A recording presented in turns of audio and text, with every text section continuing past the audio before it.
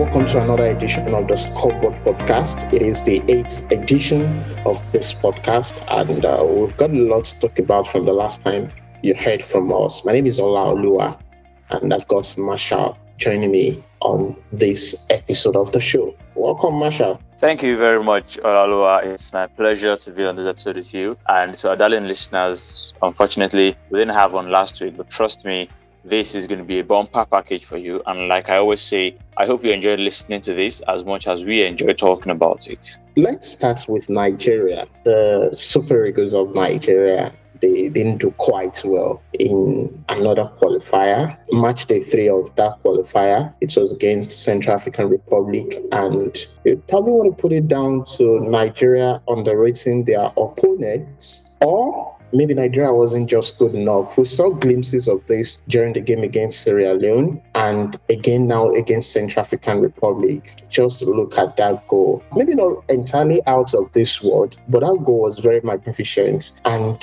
how do I explain to my kids in the coming years that goal was considered against Central African Republic? Very atrocious goal, Masha. Yeah, I mean, it was, and it's not the first time we've seen this kind of things happen, especially when it comes to Nigerian football. But one thing I think that the Nigerian team has done very well recently has been doing great work at home, and that loss definitely came as a shock. I mean, Nigeria were odds on favorite to win that one, and the way they actually considered, like Riley said, was not only atrocious, but it was woeful because they expected a lot more from the defense. And considering the quality of players that Nigeria have, I mean, struggling to score against Central African Republic and struggling to keep a clean sheet against them definitely is one that would send alarm bells ringing in what used to be the glass house. And it's also quite funny that a lot of news are coming out about the team, different reports emerging from different sources. We don't know what to trust or we don't know who to believe. But the truth of the matter is Nigeria cannot continue playing like that. And we've seen the Super Eagles play a lot well. I mean, they can play a lot better than they're currently playing.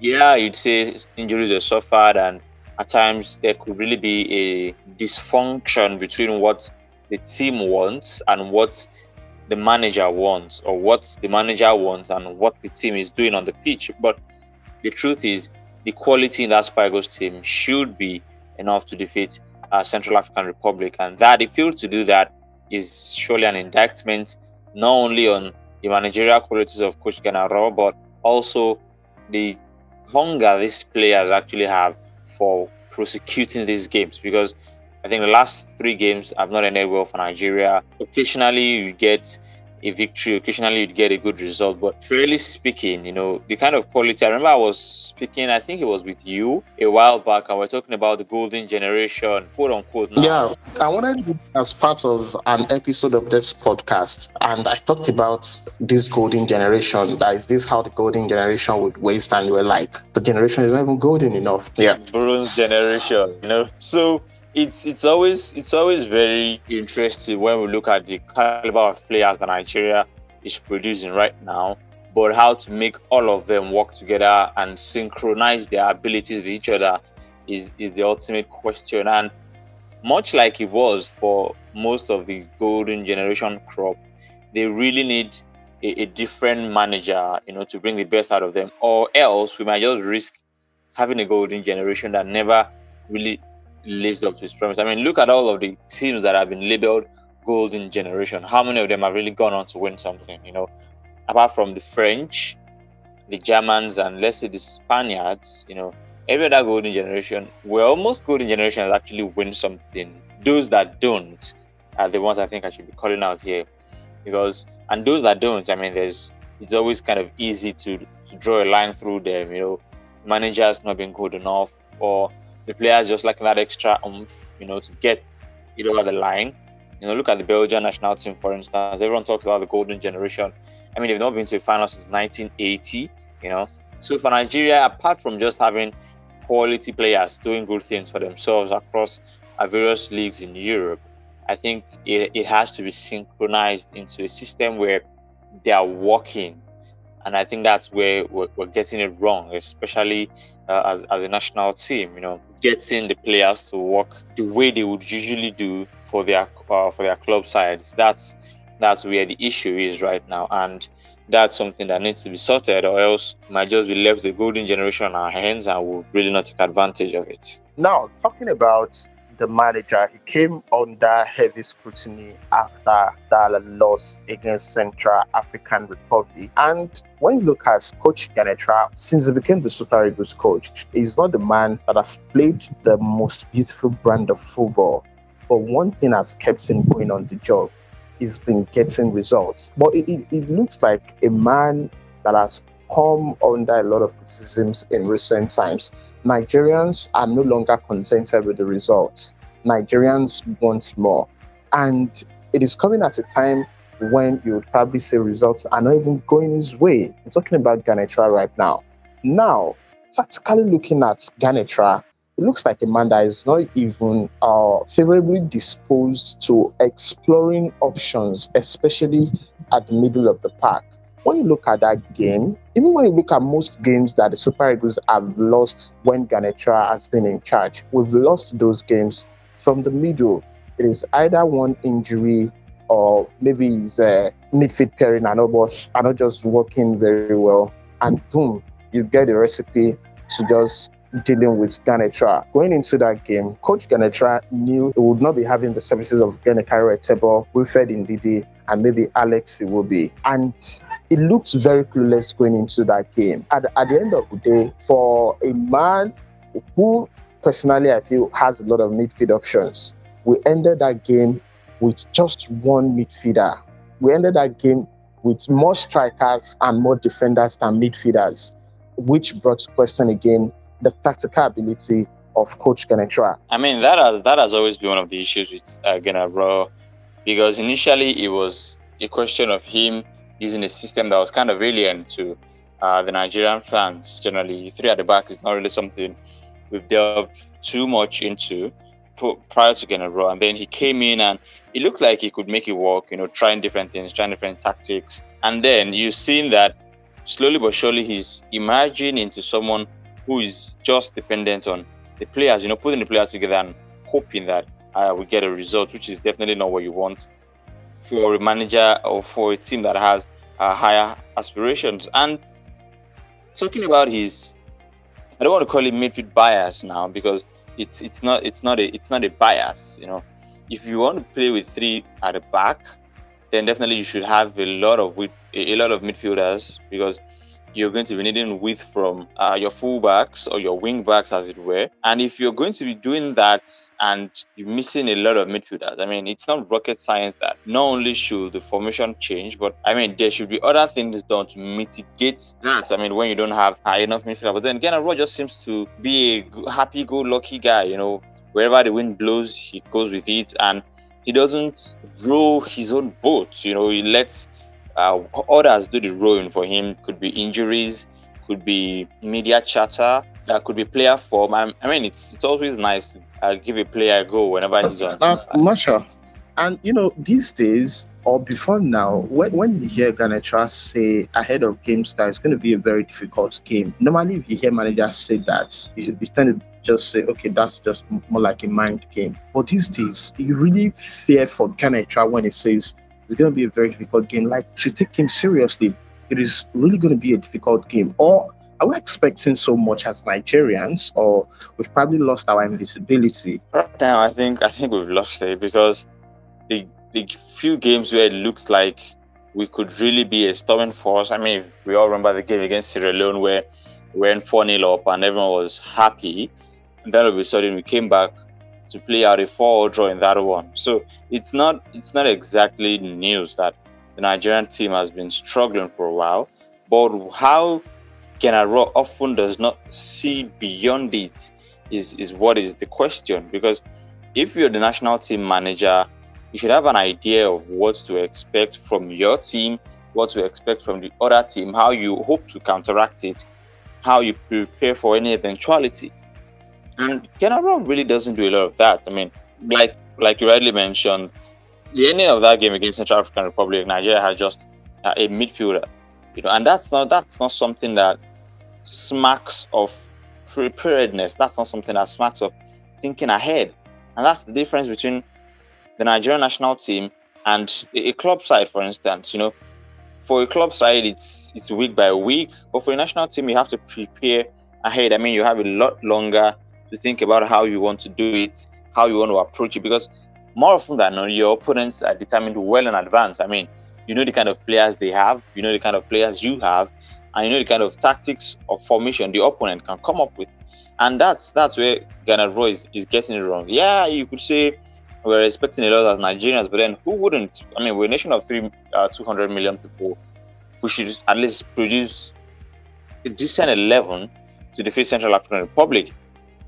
No disrespect to guys from Central African Republic, but I mean, Nigeria, if we are disrespecting them, we have every right to disrespect them. They have 5 players playing in France, 1 in Germany, the rest home based. Yeah, I understand. So for a nation that has the bulk of its squad playing in Europe, I mean, we are really underperforming, and that's why a lot of the lens have been trained at Coach Gernot Rohr right now, because if he was doing his job to a T and everyone was seeing the rewards of what he was doing, we will really not be having this conversation. I mean, if Nigeria defeats Central African Republic by 3-0, it's a good day at the office. We'll talk about how great the team was and we'll literally move on. So that's the difference between having a team that is built to win and trying to craft a team that is just struggling, and that's where we are right now. And if we don't change it as soon as possible, we might start to slide further down in Africa, because there are a lot of teams in Africa, a lot of really, really good teams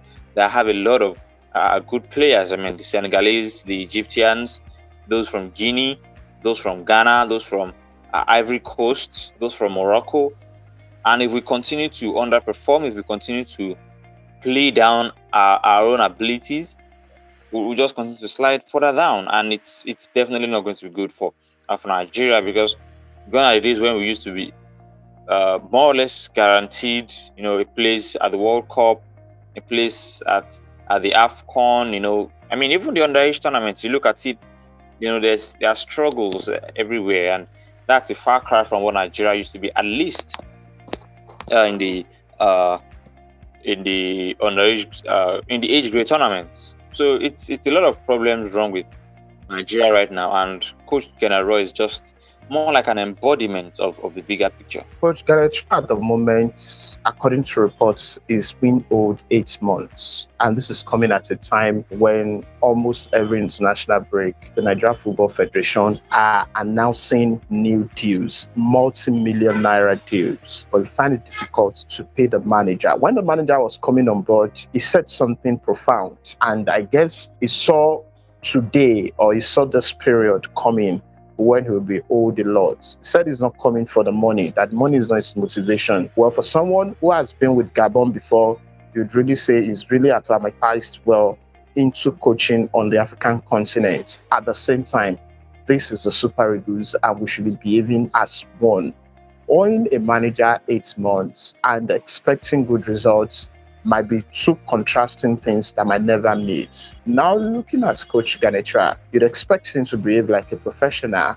Maybe you're not even hearing of the players too, which I'm sure they are being owed to. Now, there's this Yoruba saying that when you are hungry, you are not expected to hear any other thing again. An hungry man is an angry man, literally. Putting all of this into perspective and the recent performances of the Super Eagles, let me hear your assessments, Masha. Well, to be fair to Coach Gernot Rohr, I heard that yes, he was owed 8 months, but that before the game against Central African Republic, that he had been paid. So he was paid before the game against Central African Republic, and in all fairness, that really should not be a thing. But if you're going to be owing a national team manager, then you really don't have any rights to say any kind of thing about him, because at the end of the day, like you rightly said, an angry man is an angry man. If he's not being paid, there's no way he can think, or there's no way he would want to think that these people value his own work.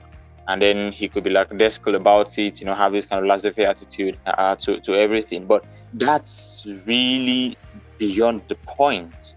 The point is, him being paid, or if he didn't want to work, he could come out and say that, okay, the reason why we're underperforming is because I've not been paid, and I mean there's really no motivation from my coaching staff. My video assistant guys are not really motivated, and that would be understandable. He could quit. He could resign. I mean, he could stay away for a while. But that's different from underperforming, because at the end of the day, I feel like he knows they're going to pay him. I mean, like you mentioned, NFF has a lot of sponsors, so getting the NFF to pay his wages or his salary, as it were, would not really be that much of a problem.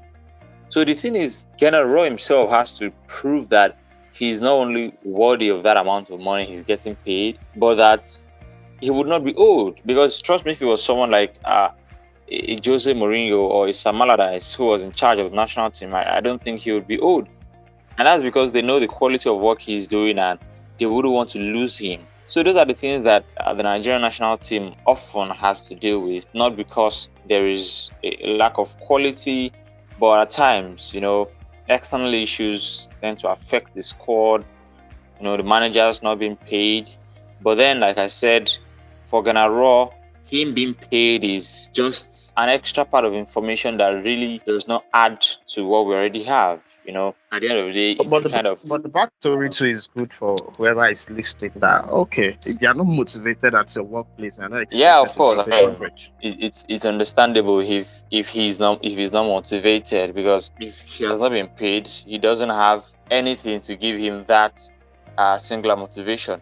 But it's not enough to justify not playing well. I don't know if you understand what I'm saying, because Yeah, I get you. he would not be the first manager to not be paid. Man, he should ask from a lot of coaches who have done the job for the Super Eagles before, and they have a long history of not paying. And even Gernot Rohr himself, he must have suffered from it at some point or the other. So it really is not that much of an excuse, unless he comes out himself to say it. And I think before the game he was asked, and he said his unpaid salaries don't bother him, probably because he knows he's going to get paid at some point. So it's of course that's how it works, especially when it's something he's already getting acclimatized with, not being paid and all. All right, let's move away from Nigeria.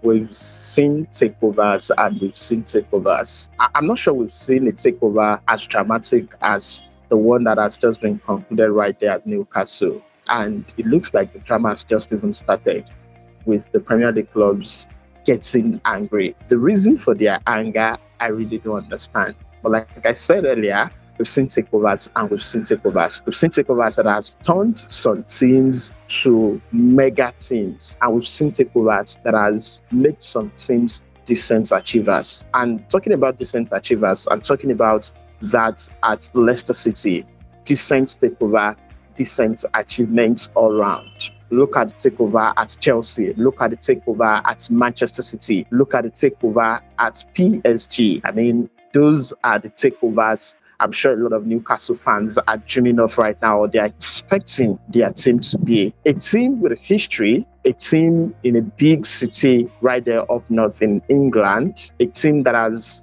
suffered a lot in recent times, going to play in the Championship and returning to the Premier League, a team that the fans have been calling on the owner to give it up in recent times. I'm not sure there has been any owner that has come under scrutiny. Maybe we'll talk about the owners of West Ham, David Sullivan and David Gold. Those are the owners too that are coming under scrutiny to sell as much as the guys at Newcastle too are doing. But finally, the Saudi takeover is complete. Let's give it a timeline. What should we be expecting from the guys? Well, I think, if we're going by reports that were here in the English media, they could really spend as much as £200 million in January and not fall foul of FFP rules. And that's honestly going to really change whatever it is. We expect a managerial change at some point.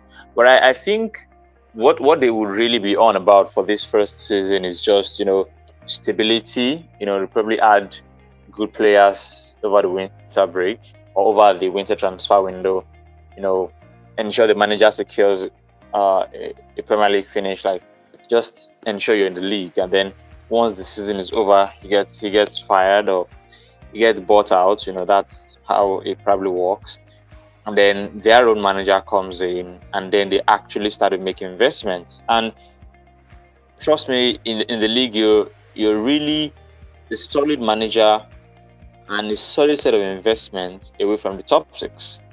Because Leicester City have been in the top six for 2 seasons in a row.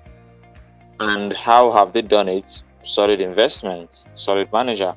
Spurs were always outside the Champions League from 2011 up until Mauricio Pochettino came in, and suddenly, even without adequate investments on large scale now, we were in the Champions League for 3-4 seasons in a row.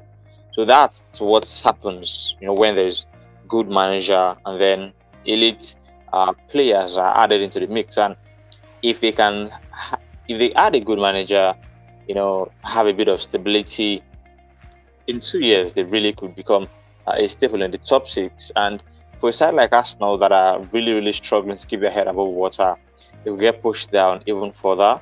Spurs are currently in a bad rut. They could get pushed away. Leicester City trying to become one of the new top six, but really do not have that kind of spending power, could also get pushed down. And look at Aston Villa over the summer, really got a lot of players in, wanting to also break that glass ceiling. They could also really get pushed down. Everton as well. Everton also spent a lot of money, and I think this is where the difference between Everton and Newcastle would come in, because Everton is a two-team city. So in the city of Merseyside, there's Liverpool, there's Everton, and that's why I really must credit what Sheikh Mansour did with Manchester City, because I cannot imagine for the life of me how difficult that must have been to, put a rival team in the heart of Manchester. The most successful English team. But they're still having problems with fans. Their fandom cannot be compared to that of Manchester United, as much as they've recorded success. Yeah, the funny thing about City is that this whole fan thing in stadiums, their fans, I don't know, for some reason, they just do not like the Champions League. In the Premier League, they sell out a lot of seats. They are one of the most watched teams in the Premier League just from their stadium tickets alone. And I think they have about 55,000 seats. They have 55,000 seats at the Etihad Stadium. But when it comes to the Champions League, there's reticence about it. They really do not like the Champions League just for one reason or the other, either because they feel it has wronged them and all. But with Newcastle, it's a dream.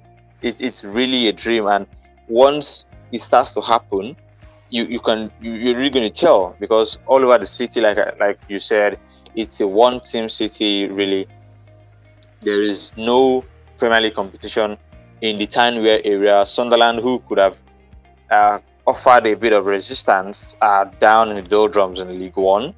So there's nowhere to go if you want quality Premier League football other than the St. James's Park, which might soon get renamed to the Saudi Aramco Park. Who knows?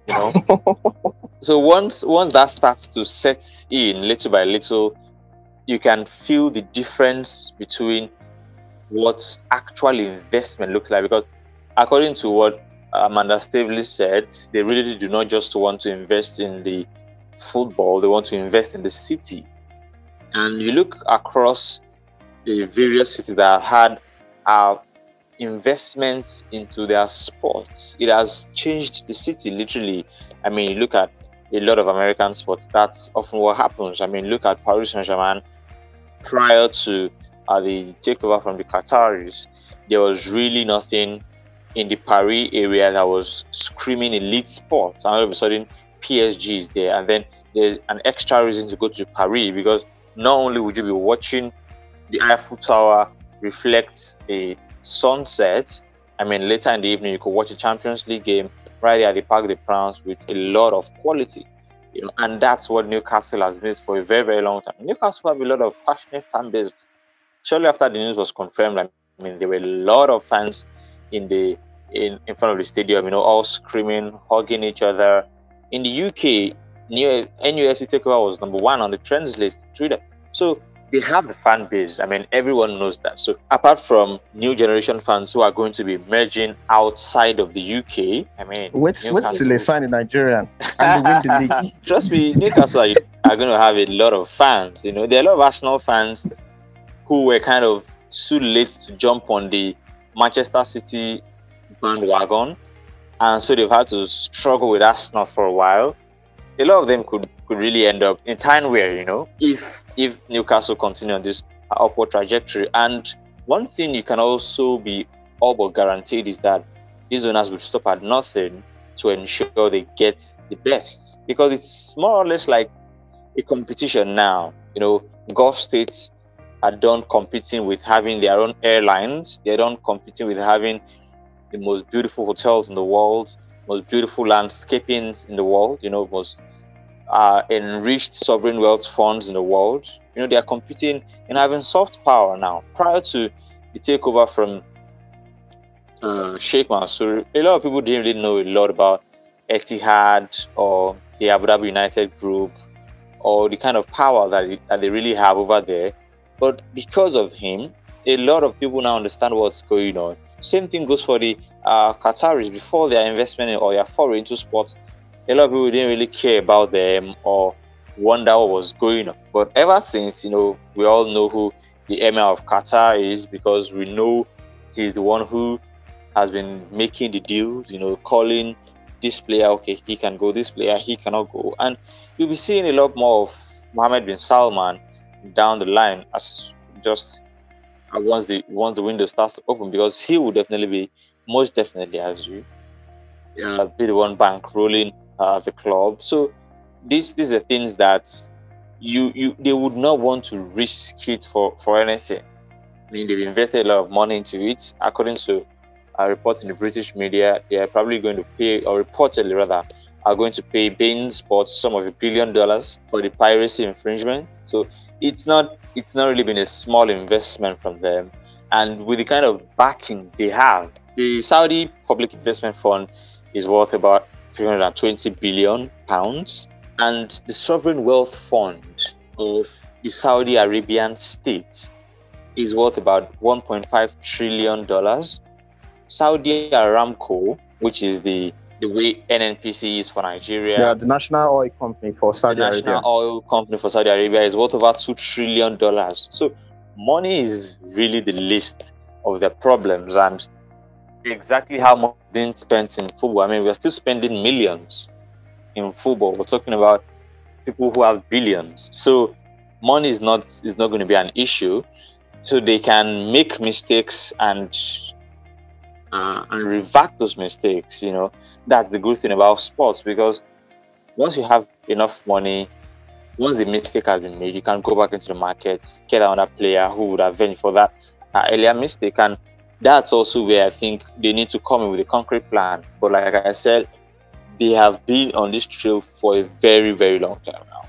I mean, Mohammed bin Salman has wanted to get a club for a while. I mean, 2019, there were reports wanted to buy Manchester United. He offered £3 billion. He was told to bring 4, and then a lot of things came out, and the Glazers were no longer interested in selling. And Newcastle has, it's not been a secret though that Newcastle was on the market for a while. I mean, Mike Ashley, who is just pushing it as a billionaire, you know, I think he has about £2 billion.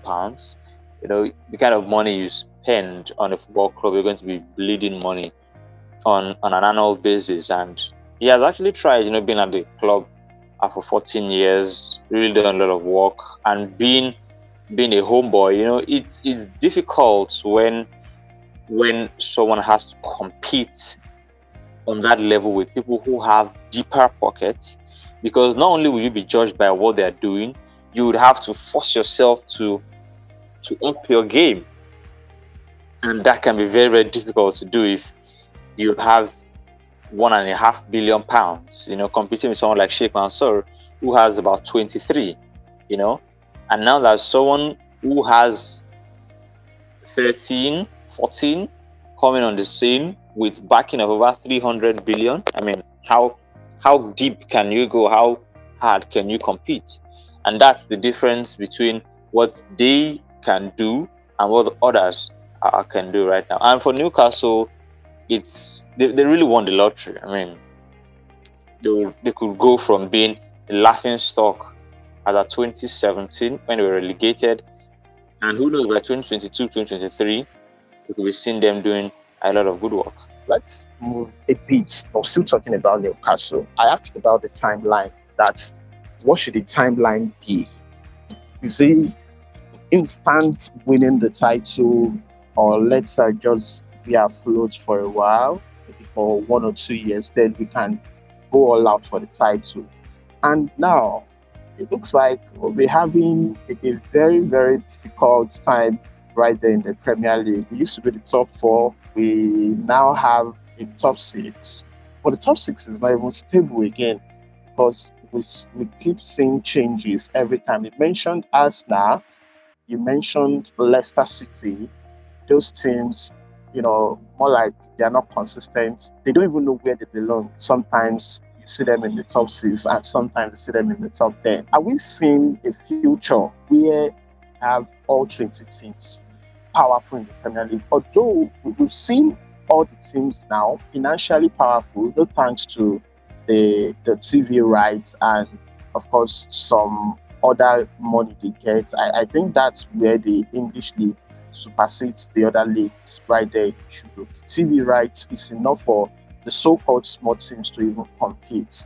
But right now, are we seeing a situation in future where these teams can go all out and out to one another in terms of spending power? Well, I'm just going to start with the Newcastle thing. I feel like for Newcastle, because they are the young guns on the market, it might really take a while, because unlike the way it used to be before, it used to be Arsenal and Man United, and then Roman Abramovich came on board. He bought the club in 2003, he bought the club in late 2002, and then by the 2004-2005 season, he had won the league. So it was just roughly about a year or a year and a half before he conquered English football. Sheikh Mansour bought Manchester City in 2012, in 2008, and he won the league in 2012. And then FSG got ownership of the club of Liverpool now in, I think, 2010, and then they won the league in 2020.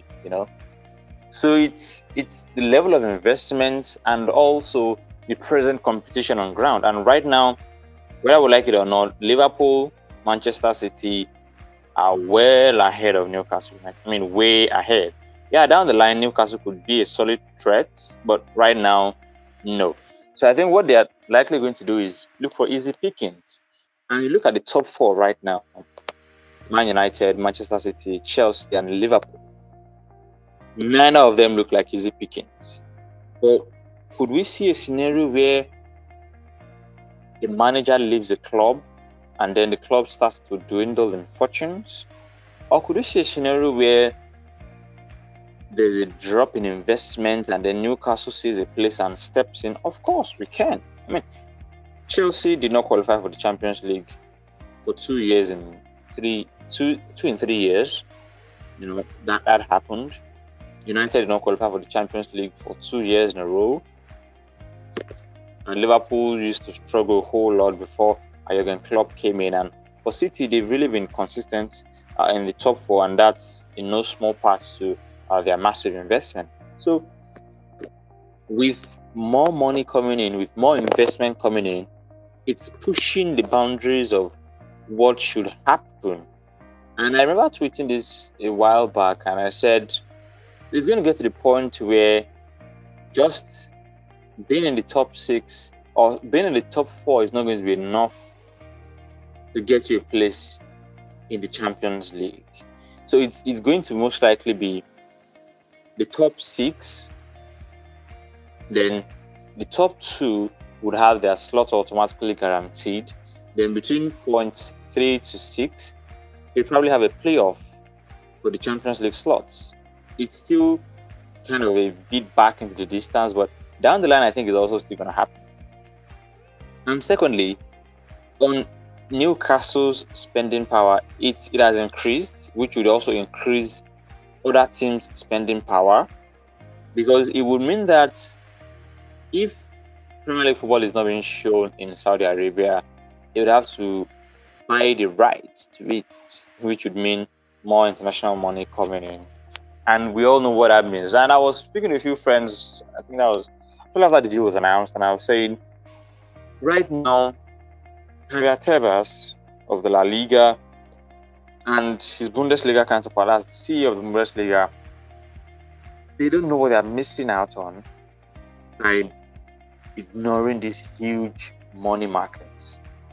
Because whether you like it or not, state ownership in football is sealed already. I mean, the worst you can do about it is look. And the more you look, You'll be left back. And that's just the truth. Because imagine a scenario where a Qatari was owning a La Liga team. Has it happened before? Of course it has. I mean, the owner of Qatar's brother, one of the Sheikh Al Thani, he owned Malaga. And he was investing a lot of money in the club, bringing players in, bringing managers in, quality manager Manuel Pellegrini. And they got to the Champions League. Yeah, they finished in the top 4. They got to the quarterfinals of the Champions League. And even for 2 late goals from Borussia Dortmund, they would have been in the Champions League semi-finals just a year or 2 after his investment. So imagine how that would have felt for the city of Malaga. Imagine how the league would have been shaken up if Malaga have become a consistent threat now, akin to level of, say, Manchester City, and we wouldn't have just Real Madrid and Barcelona going for the title before Atletico Madrid also joined. And even at that, we'll still see Atletico Madrid as a kind of third wheel, before this season, and Leo left Barca, and then they've kind of fallen into disrepute now. But imagine how the league would have looked like since 2011, 2012 till now. Malaga would have been a lot bigger, would have been a lot better, probably with a lot more managerial qualities and, good clubs, good signings. But that has not happened. Malaga have been relegated from the league. The Sheikh has had to pull his funding. I mean, it got to a point where he even took out a loan from the club because he took a loan, he gave a loan to the club, and he kind of collected his money back now, because of the kind of rules that forced his hands. So these are things that happen, and you wonder why exactly they are doing it. Because the Premier League is flourishing. If they had turned down Roman Abramovich's money back then, there are a lot of owners that would probably no longer be in England. I think he was the first or the second foreign owner in the Premier League.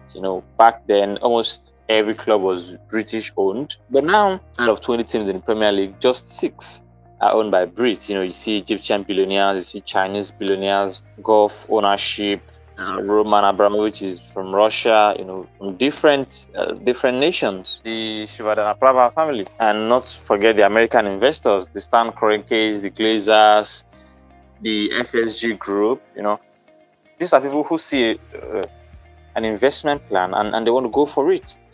So that's what La Liga and Bundesliga are missing. And to your point, it really could happen, where we would see nearly all the 20 teams in England having a strong presence, having a strong quality, and they could all really compete for something. But then we wait to see how that happens. And for Newcastle, I really am happy about it because I've always been a fan of new money. When we seal off external investment, we are closing our eyes from the reality. And that's what Bundesliga is suffering from. I mean, Bayern Munich are most likely going to win the league this season, next season, the season after, in 5 seasons' time, and who knows for how long.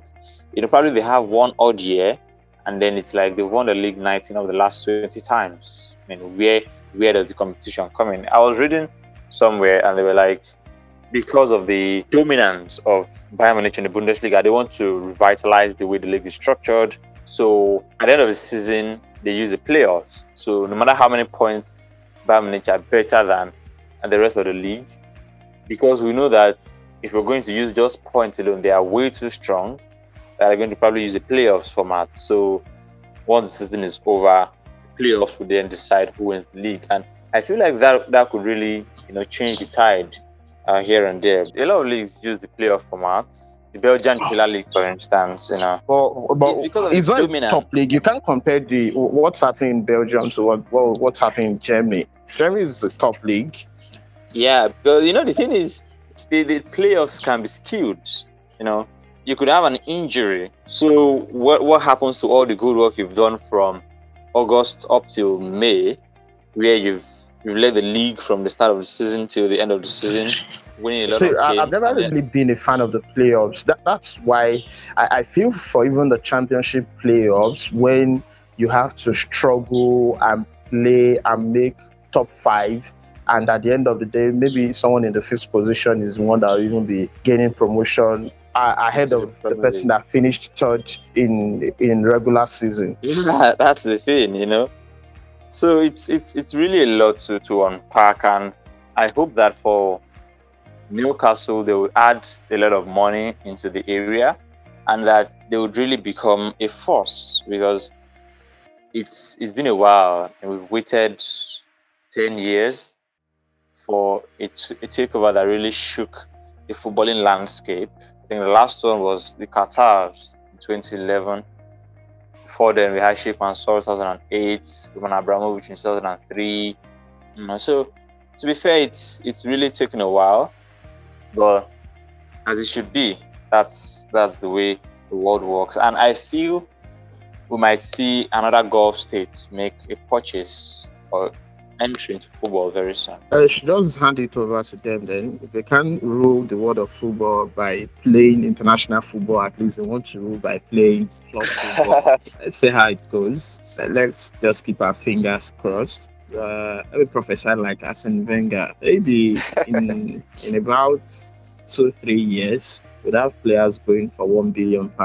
Maybe we'll have the first £1 billion player. Wow, that's kind of a long way from now. Because we have 200 already. Yeah, just one. The only thing that would probably stop that is if we don't have maybe 3 years is too soon. Let's say 5-6 years. But if we don't have the Mbappe Haaland class of player, we might not see £1 billion player. But if the Mbappe Haaland were coming, say, around 2026, I guess they'll be going for the region of 1 billion. 1 billion is still kind of too far into the distance. We crossed the 100 million in 2017. Yeah. And in and that was 22 million. I mean, we crossed 100 and 200 at the same time. Yeah.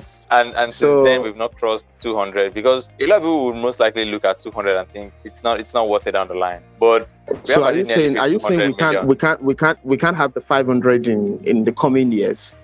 No. How soon are we likely to have 500? 500? Probably next 50 years.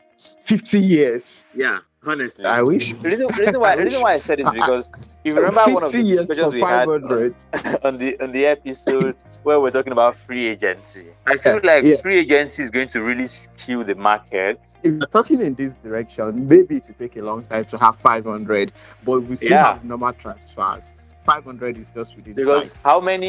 How many years? What is the valuation of the player himself? How much are you going to make from the player? Like you're going to pay 500 million. Okay, now Barca in their mind, they put that 200. It was a ridiculous amount that they put as Neymar's release clause, thinking no one would trigger it. Yeah, even to date, it's still ridiculous. I was saying. Okay, look at the amount put into Benzema's deal.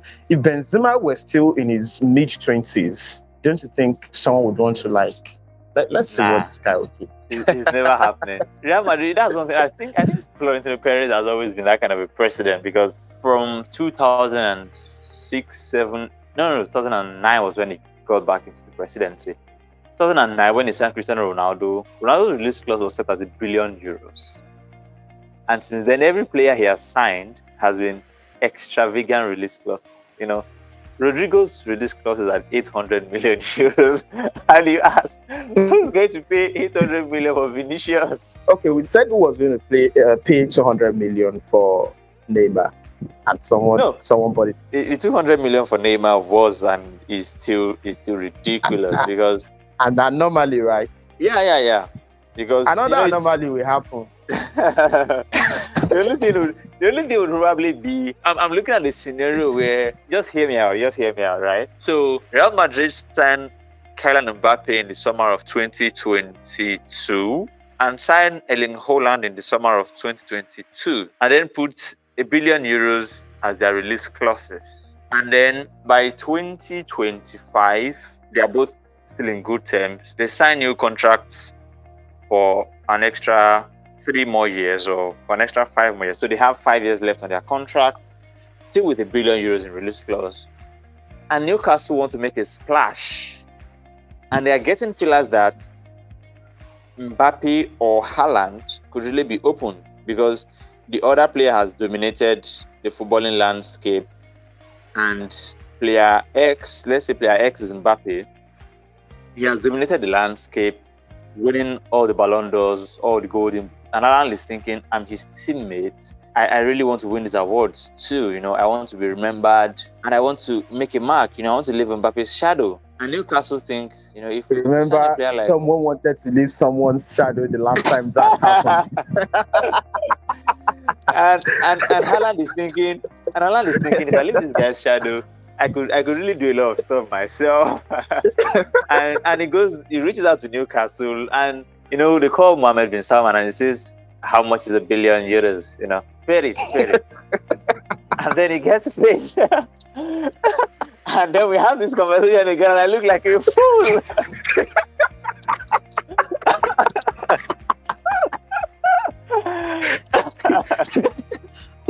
So you never can say never. That's the thing about football.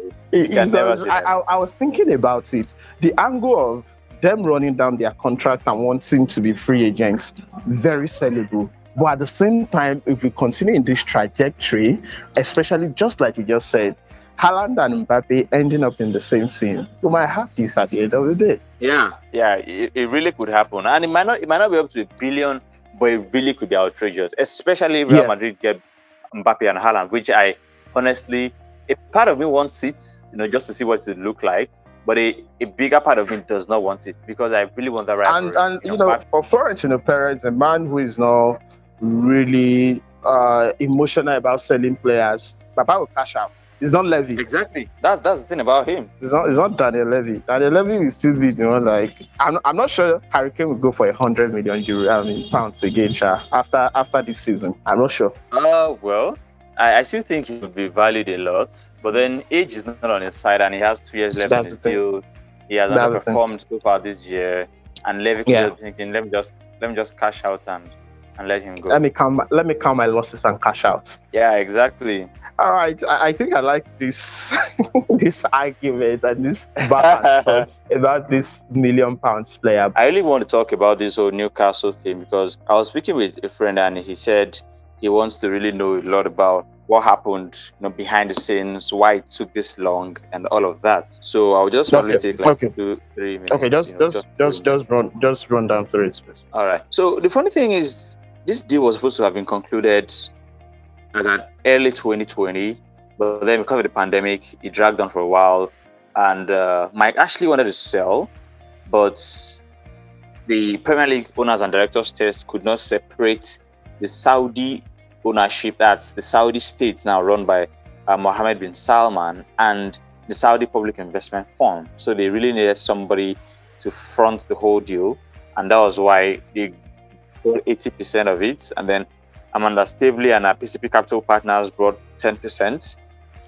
Then the Reuben brothers brought another 10%. Another reason why the deal kind of stagnated was because Newcastle, not Newcastle now, but then the other clubs were having issues with piracy.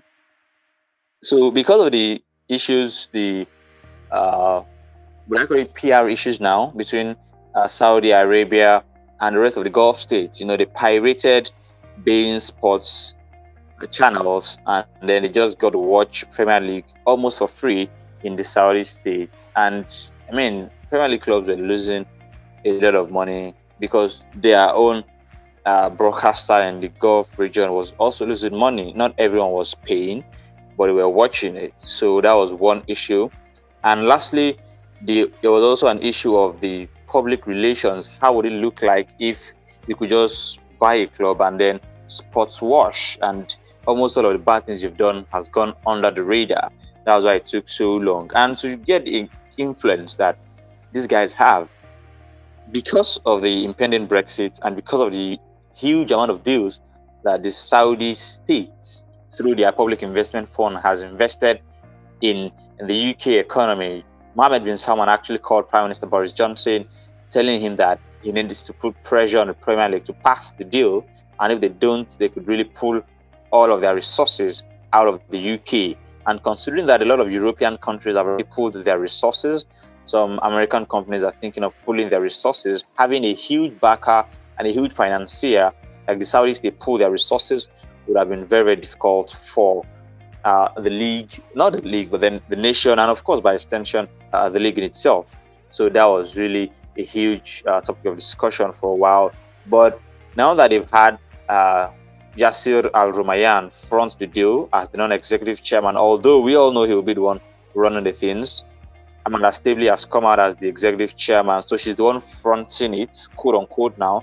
And the Ruben brothers also have a say on the board, but we know that it is really Mohammed bin Salman who is behind this takeover from Newcastle. So he will be funding it. A lot of Saudi Arabian companies would really be funding it, would really be pushing. Could be sponsorship of the stadium. Could be sponsorship of the training ground. Could be kits.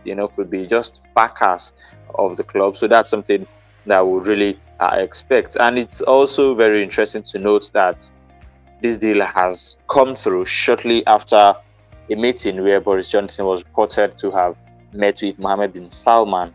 So it could mean that the pressure he has put on Boris has been put on the Premier League, and it has worked for them. But however it is, the football world now has a new boss, and that is Mohammed bin Salman. Well, I'm sure Manchester United fans will not receive this news with a very good heart, because they were really hoping the summer will bail them out of their misery from the Glazers family. But of course, that's another conversation for another day. And interesting times in the Premier League. We've got two women now, at least, who would be doing it. We've got Marina Granovskaya right there at Chelsea, who has been calling the shots in, like, say, the last 3-4 years now, and she's been doing impressively well. So maybe not in the same position, but let's watch out for what Amanda will do right there with Newcastle. Let's talk about the trilogy bouts. Wilder Fury 3. As it gets closer, personally, it becomes more open for me. After that second bout, you could bet your annual salary that Fury would get the better of Wilder. But I don't know. I've just been having this feeling that they would go the distance, and it might swing either ways. Let me have your thoughts as we close. Well, talking about it swinging either ways, I think both boxers really have their hands full with this one, because at the last check, this was the heaviest they have ever weighed when they went for their weigh-ins, and it shows they both put on a lot of weight and they've put a lot of work into these bouts. And Fury was saying something interesting. He said even if Wilder defeats him in this one, no, Wilder was saying even if he wins this one, there would not be a fourth fight. So this is probably the last one between Fury and Wilder, and this also has a huge consequences, because it would mean that if Fury loses this one, he loses his belt to Deontay Wilder, and if Anthony Joshua loses his rematch against Alexander Usyk, there is really not going to be any belts in the quote-unquote Battle of Britain.